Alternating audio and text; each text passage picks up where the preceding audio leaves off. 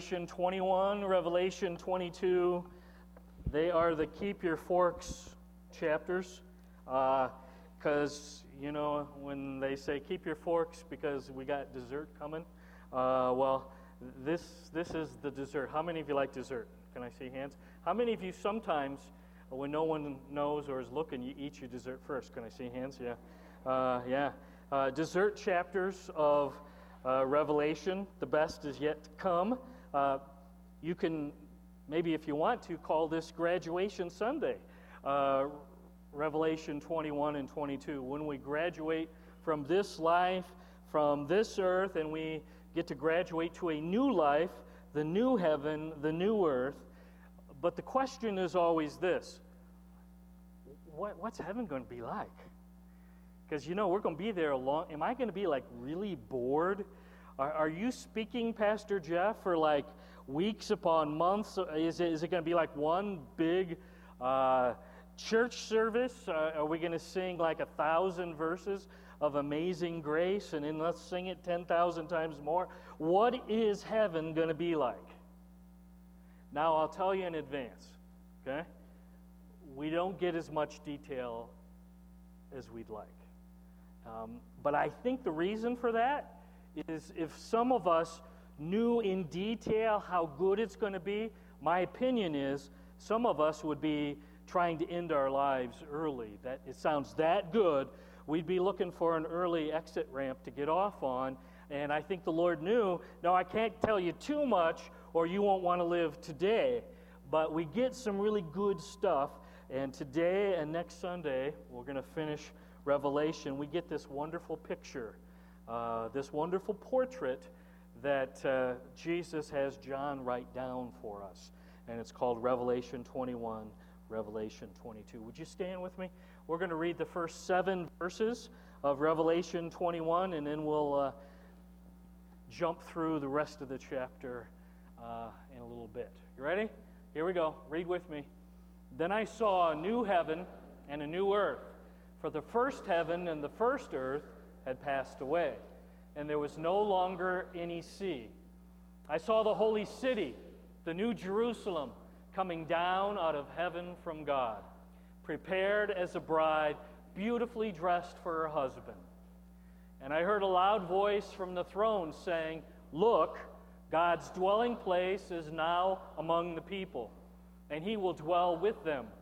They will be his people, and God himself will be with them and be their God. He will wipe away every tear from their eyes. There will be no more death, or mourning, or crying, or pain, for the old order of things has passed away." He who is seated on the throne said, "I am making everything new." Then he said, "Write this down, for these words are trustworthy and true." He said to me, "It is done. I am the Alpha and the Omega, the beginning and the end. To the thirsty I will give water without cost from the spring of the water of life. Those who are victorious will inherit all this, and I will be their God, and they will be my children." Let's pray. Lord, thanks for giving us dessert. We've ate our broccoli. We've ate the Brussels sprouts of the tribulation. And Lord, thank you now that we get to enjoy and savor the best that's yet to come. So Lord, help us to, first of all, begin to process this amazing portrait that you had John write down as he was inspired by your Spirit. So Lord, help us to grasp it, and I pray that this chapter would bring hope and confidence, especially to those who are discouraged and hurting here today. Lord, in this world there is trouble, and I know for a fact that there are many right now, many of my friends, who are experiencing trouble. So Lord, please use these verses to bring to us confidence and hope that the best truly is yet to come.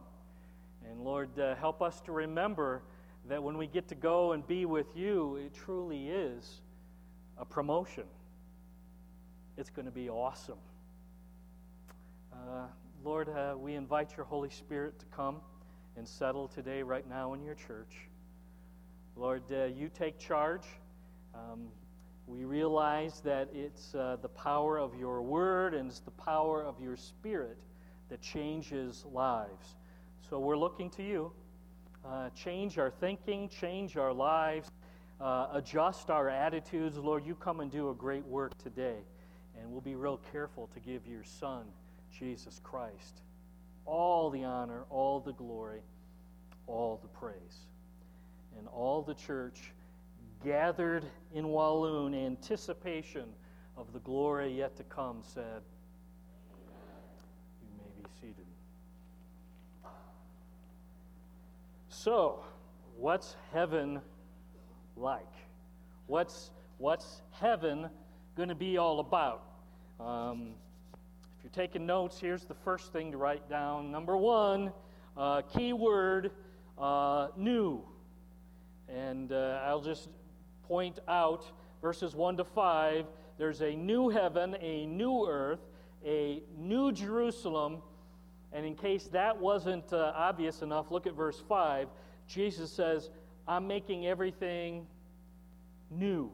It's all going to be new. Couple of thoughts on newness, okay? First, it's not just new in the sense that it was manufactured recently, okay? So that's new, but it's new in the sense that it's completely and utterly and totally unique and different. It's not like your iPhone that gets a few little upgrades and tweaks, and then they say, give me another $600. It's not that kind of new. This is a total extreme makeover, Jesus style of heaven and earth. You tracking? So it's new. It's brand new. It's like nothing we've ever seen. It's like nothing we've ever experienced. That kind of new. Secondly, it's interesting. The Greek tense is it's new, and Jesus keeps on making it new. Track with me for a minute. In other words, it's new, and then it gets reinvigorated, and then it gets better, and there's constant adjustment and constant upgrades to this new heaven and earth. You understand? In other words, it's new, but it's not going to, I've already been there. No, it's constantly going to be reimagined and upgraded, fresh and exciting and awesome and wonderful. We're going to a perfect place prepared by a perfect God who does perfect work and creates perfect environments for his children. Make sense? So we're not just going to be sitting around on a cloud, Ron, strumming a harp. I don't know about you. Forgive me for those of you who disagree, but I don't really care for harp music that much. Okay? And I know I don't care for me sitting in a cloud strumming on a harp for thousands upon thousands. That sounds boring. Amen? Okay. Everybody but the harp players said amen. We're talking alive and active and growing and learning and the most satisfying, fulfilling activity with Jesus. That's what we're looking for. And it's going to be new and amazing. Okay? Which flows into verse 3. And I heard a loud voice from the throne saying, look, God's dwelling place is now among the people, and he will dwell with them, and they will be his people, and God himself will be their God. Now, here's the idea. Back up to verse 2.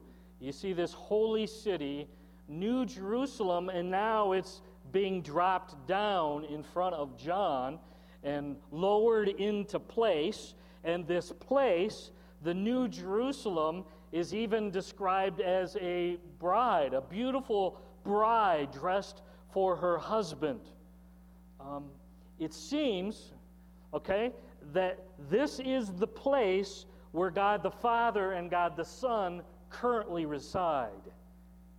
In other words, in the invisible, infinite heavens, right now, a place not made by human hand, it says, this dwelling place of God the Father, God the Son, is now lowered into place, and then followers of Jesus are going to get to be face-to-face with Jesus 24/7, 365. Well, what are we going to do? We're going to laugh and talk and hug, and I'll use a teen word. You ready?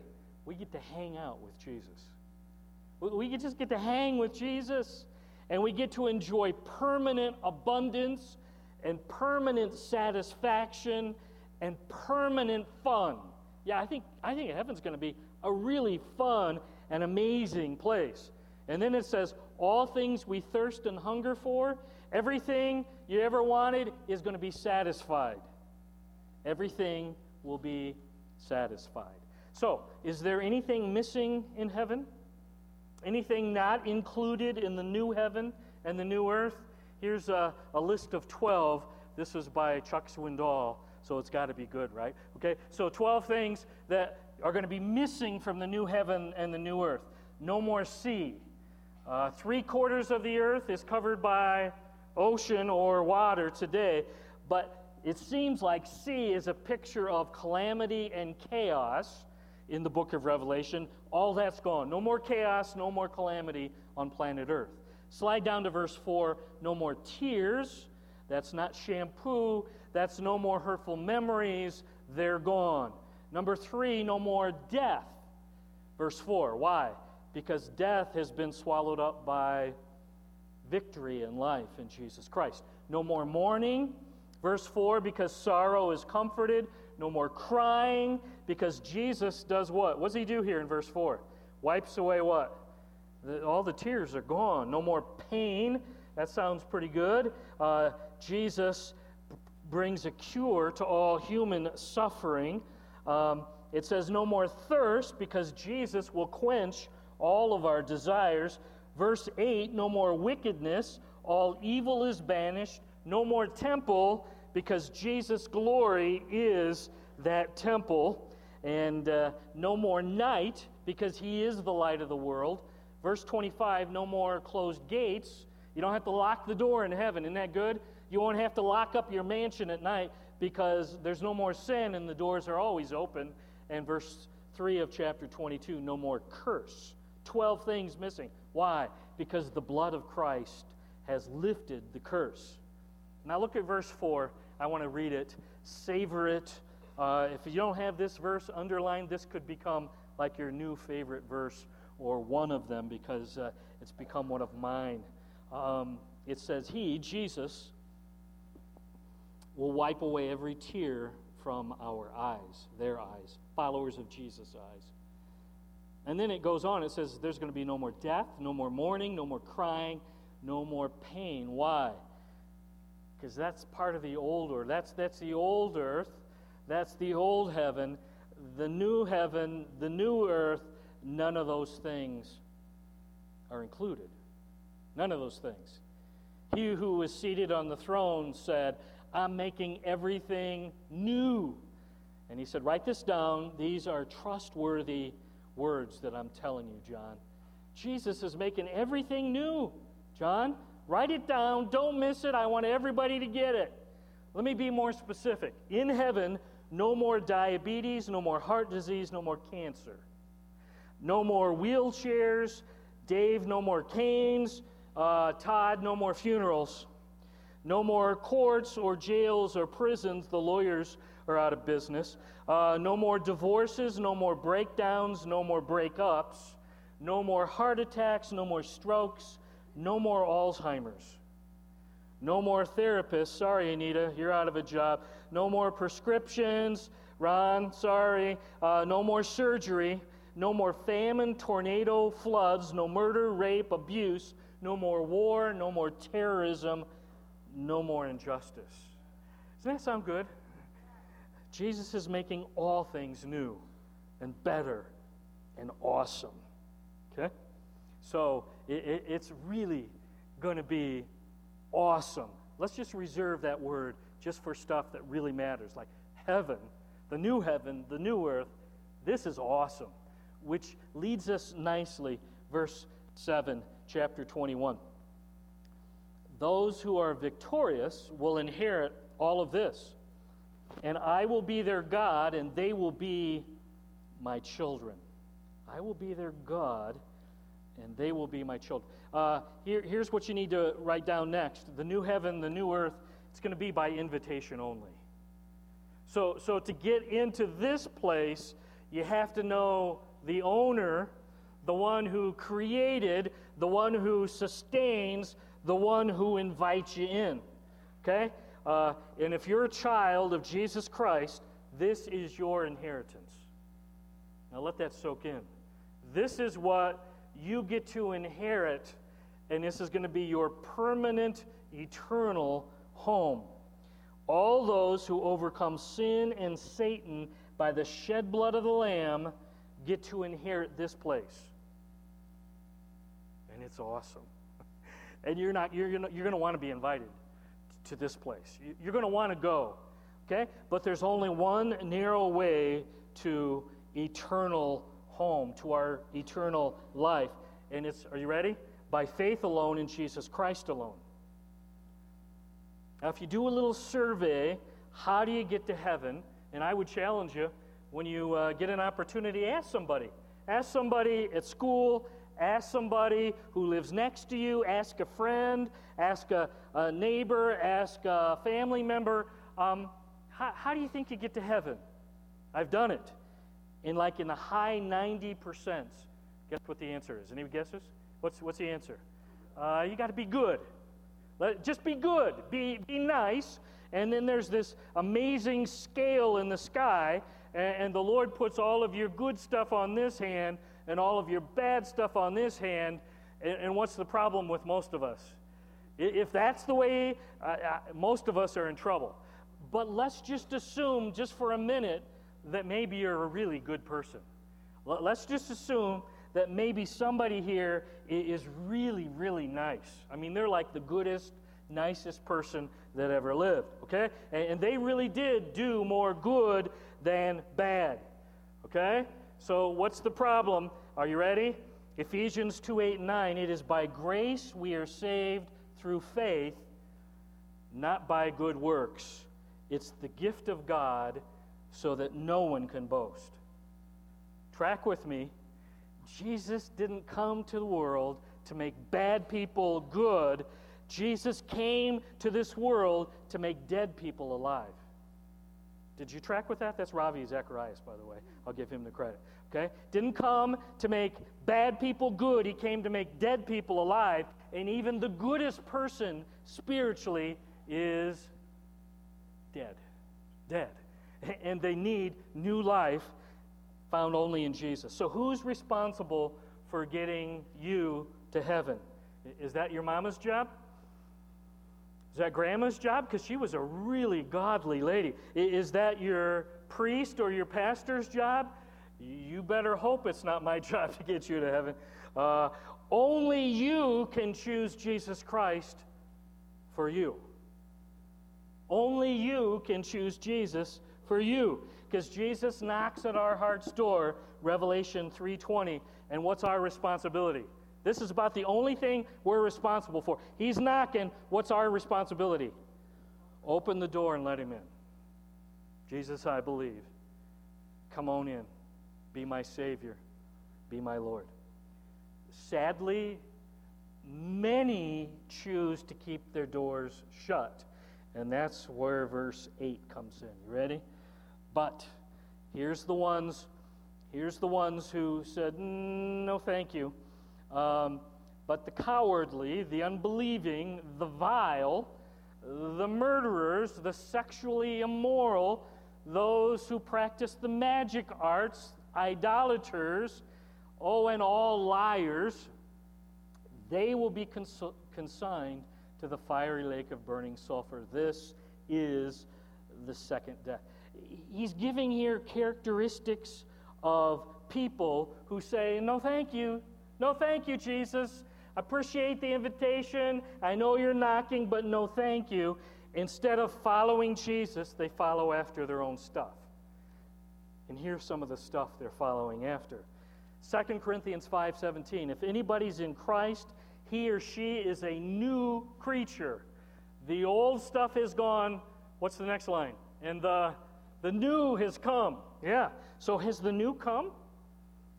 Have you invited Jesus in? Have you opened the door? Is there evidence that Jesus has come in? Or are you still chasing after the garbage of the world? And if you're chasing after the garbage, that's where your heart and your mind are focused. Verse 8, that's sad, because they're not going to get invited. They won't be welcome into this amazing and awesome place. So a quick review. Heaven is going to be brand new. Number one, radical makeover. Number two, heaven is going to be a place where Jesus is near and close. Third, lots of stuff missing in heaven, right? No more tears, no more sin, no more death, no more mourning, no more crying, no more pain or trouble. And then we just saw verses 7 and 8. Heaven is exclusive. It's by invitation only. By those who accepted the invitation of Jesus that says, whosoever believeth in him should not perish, but have what? This everlasting, awesome life. Number 5. You ready?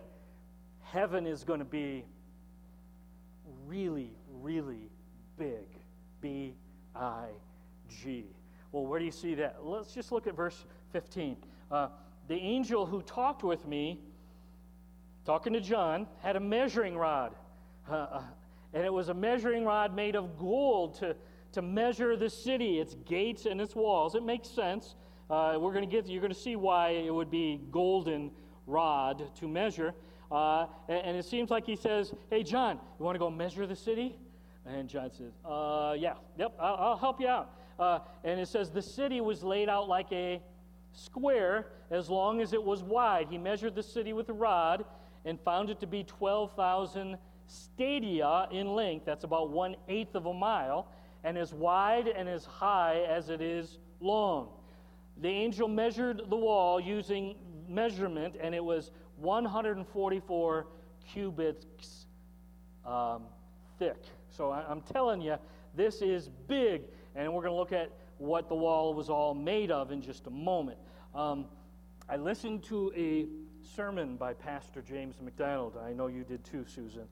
But he did a whole bunch of calculations on how big heaven is. Okay? And if you like kind of details on how big something is, you might want to take a few notes because this is kind of cool. Okay, a stadia is 1/8 of a mile, which 12,000 stadia equals between 1,400 and 1,500 miles. Okay, right in there, that vicinity. But the key is it's like a cube, a perfect cube, 1,500 miles wide, 1,500 miles long, and 1,500 miles tall. Anybody know how high is the Earth's atmosphere? Anybody know, approximately?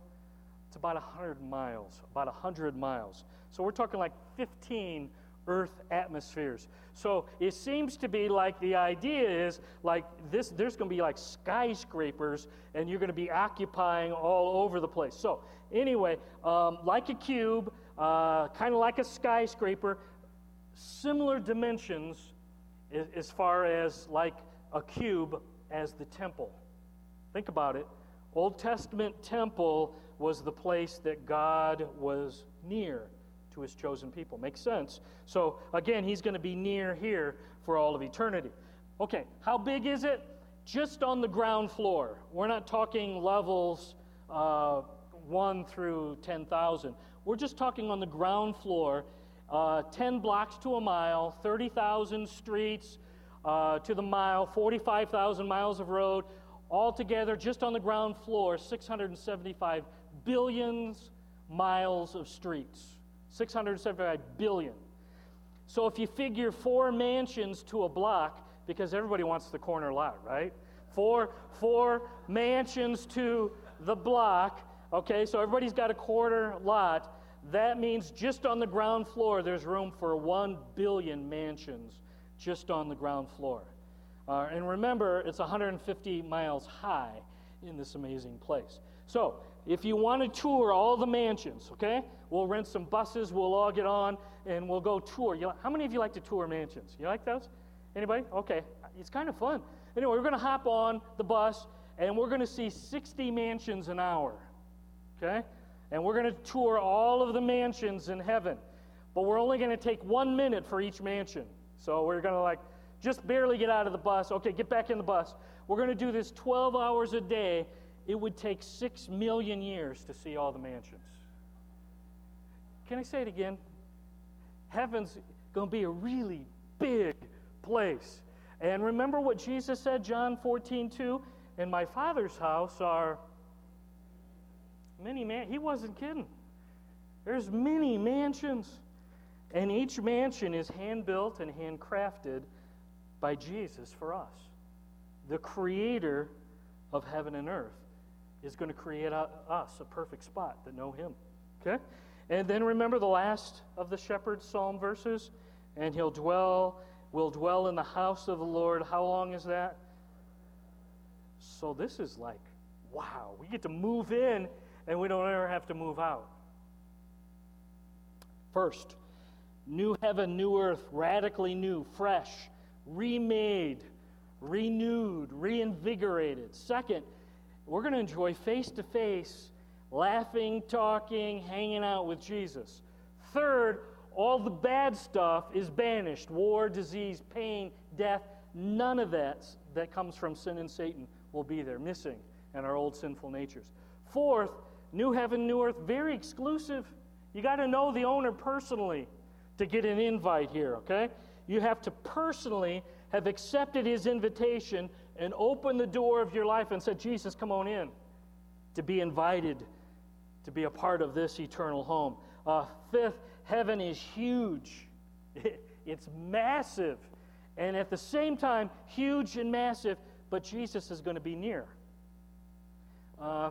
Finally, as you start reading in verse 18, the final thing about heaven, it's going to be gorgeous and beautiful and breathtaking and enticing.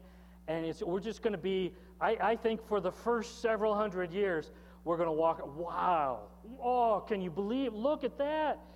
Just start reading with me, you'll see what I'm talking about. The walls made of jasper, the city's pure gold, pure as glass, foundations decorated with precious stones, and then there's a whole bunch of different wonderful stones that most of them I can't pronounce correctly, but you can pronounce them in your brain there. Amethyst, I think that's how you say that one. You got the 12 pearls there that are the 12 gates. It's amazing. So I get lots of questions like this. Will I get to sleep in heaven? Because I have some people say, I really like to sleep, Pastor Jeff. And I'm hoping, can I take a nap in heaven? Is there going to be like hammocks? Can we take snoozes? I recently was asked, do you think I'll be able to talk and text and email and tweet on my iPhone in heaven? That was Pastor Bob who was concerned about that.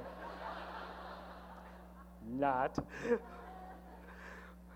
Here's a common one. Will my dog be with me in heaven? Will my dog be with me in heaven? Another, can I eat all I want and never gain weight? That's an important question. Here's one I get asked a lot. Will I get to play golf? And the answer is yes, and you tee off tomorrow at noon.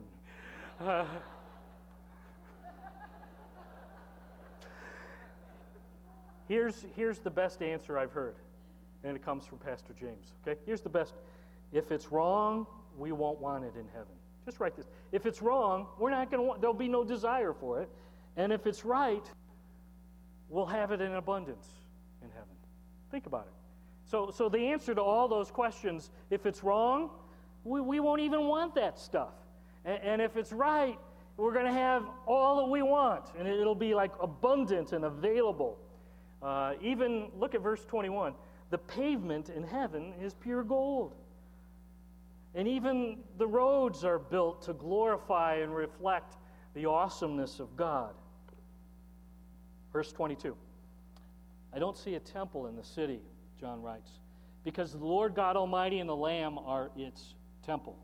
Don't need a building because Jesus is going to represent that what the temple did. The presence of God, Old Testament was the temple, the Holy of Holies. Well, in the new heaven, the new earth, Jesus is there. He is the presence. Verse 23, the city doesn't need the sun or the moon to shine on it, for the glory of God gives it light, and the Lamb, that's Jesus, is its lamp. Don't need any lights. You don't need to flip on the light because Jesus will make he's the light of the world. The nations, verse 24, will walk by its light, and the kings of the earth will bring their splendor into it. On no day will its gates ever be shut, for there will be no night there. Okay? You don't have to worry about it. You don't have to lock your doors. We said that earlier. Verse 28, the glory and honor of the nations will be brought into it. Nothing impure will ever enter in, nor will anyone who does what is shameful or deceitful. So that part of you is gone. Your old nature is gone. Who can come in? Only those whose names are written in the Lamb's Book of Life. Only those who open the door of their life to Jesus Christ will be allowed in. I have great news. Are you ready? Here's the wonderful news today. It's not too late to get on the invite list. Isn't it good? Today is the day where you can say, you know, Jesus, I haven't yet opened the door of my life to you, but today I'm going to choose by faith to open that door and say, come on in. I accept your invitation. I want to know that owner personally. I want to be with you face to face. Now, I hear a lot of folks when we start talking about heaven say, why are you talking about the future? Let's focus on today. And I suspect some of you even right now are thinking, why are we giving so much attention to heaven? Get your eyes off the heavenlies and focus on the world today. We got enough trouble today. We don't need to be thinking about the pie in the sky. You are so heavenly minded, you're no earthly good. You heard that before, huh? Okay, I respond. Here's what C.S. Lewis said to that. If you read history, you'll find that the Christians who did the most for this present world were those who thought the most of the next world. The apostles, those who set to convert the Roman Empire, those great men who built up the Middle Ages, the evangelicals who abolished the slave trade, those who have left the greatest mark on earth were those whose minds were most occupied with heaven. It's since Christians have largely ceased talking and thinking about heaven that we've largely become so ineffective in this world. I would argue, along with Mr. Lewis, that thinking and focusing and dwelling on heaven has a wonderful effect on us. It brings hope. It brings confidence. It brings assurance.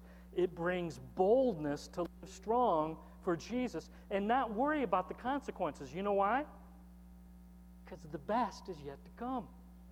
And even if I have to pay some pretty strong consequences, the best is yet to come.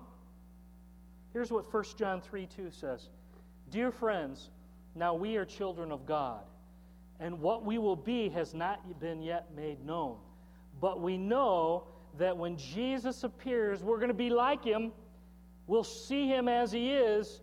All who have this hope, looking for Jesus to return, all who have this hope in Christ, purify themselves just as Jesus is pure.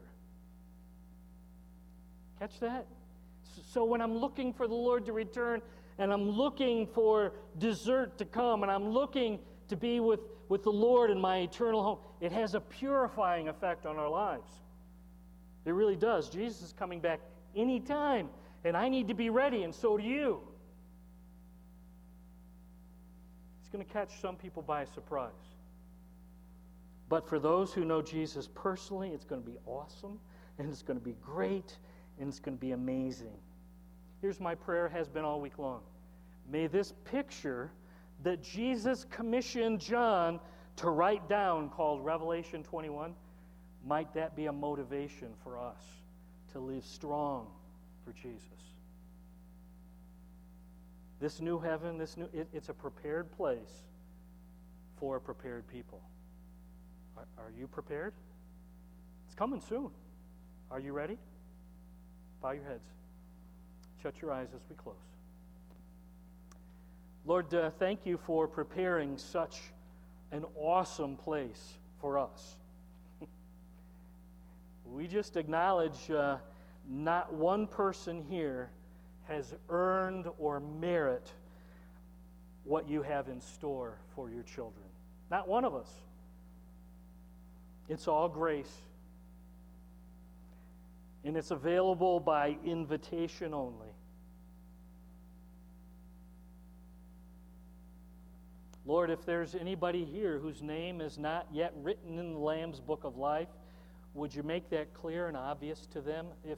If there's anybody who's never opened up the door of their life by faith and invited your Son Jesus in, might today be the day that they open up that heart's door and say, Jesus, I need you in my life.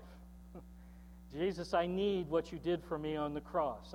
I need what you did for me when you shed your blood for my sin problem. Jesus, I need what you did for me when you took my place in the tomb.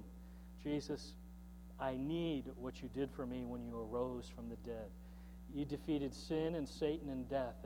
And Jesus, I need you to come and be my king today, which means you'll be my king and my Lord in this new heaven, new earth for all of eternity. Lord, if there's some here, and I suspect there are, who don't know you, who don't have an invitation yet, might this picture make them hungry and thirsty to invite Jesus into their lives. And finally, Lord, I know there are some here who are hurting and struggling and in pain. I'm praying that this picture will bring encouragement. I'm praying that this picture will bring comfort and grace and mercy in their time of need. Lord, we look forward to that day. We can't wait for verse 4 to kick in and get rid of all the ugly stuff, the pain, the tears, the mourning, the struggle, the suffering of this world. We can't wait to enjoy all the new stuff you have in store for us. So we look forward to that with anticipation. Thank you again for being so good to us. We love you.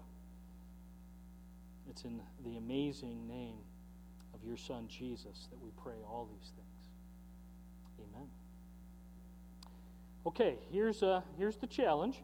If you are a member or a regular attender, we'd ask that you stick around in the auditorium if you can, okay?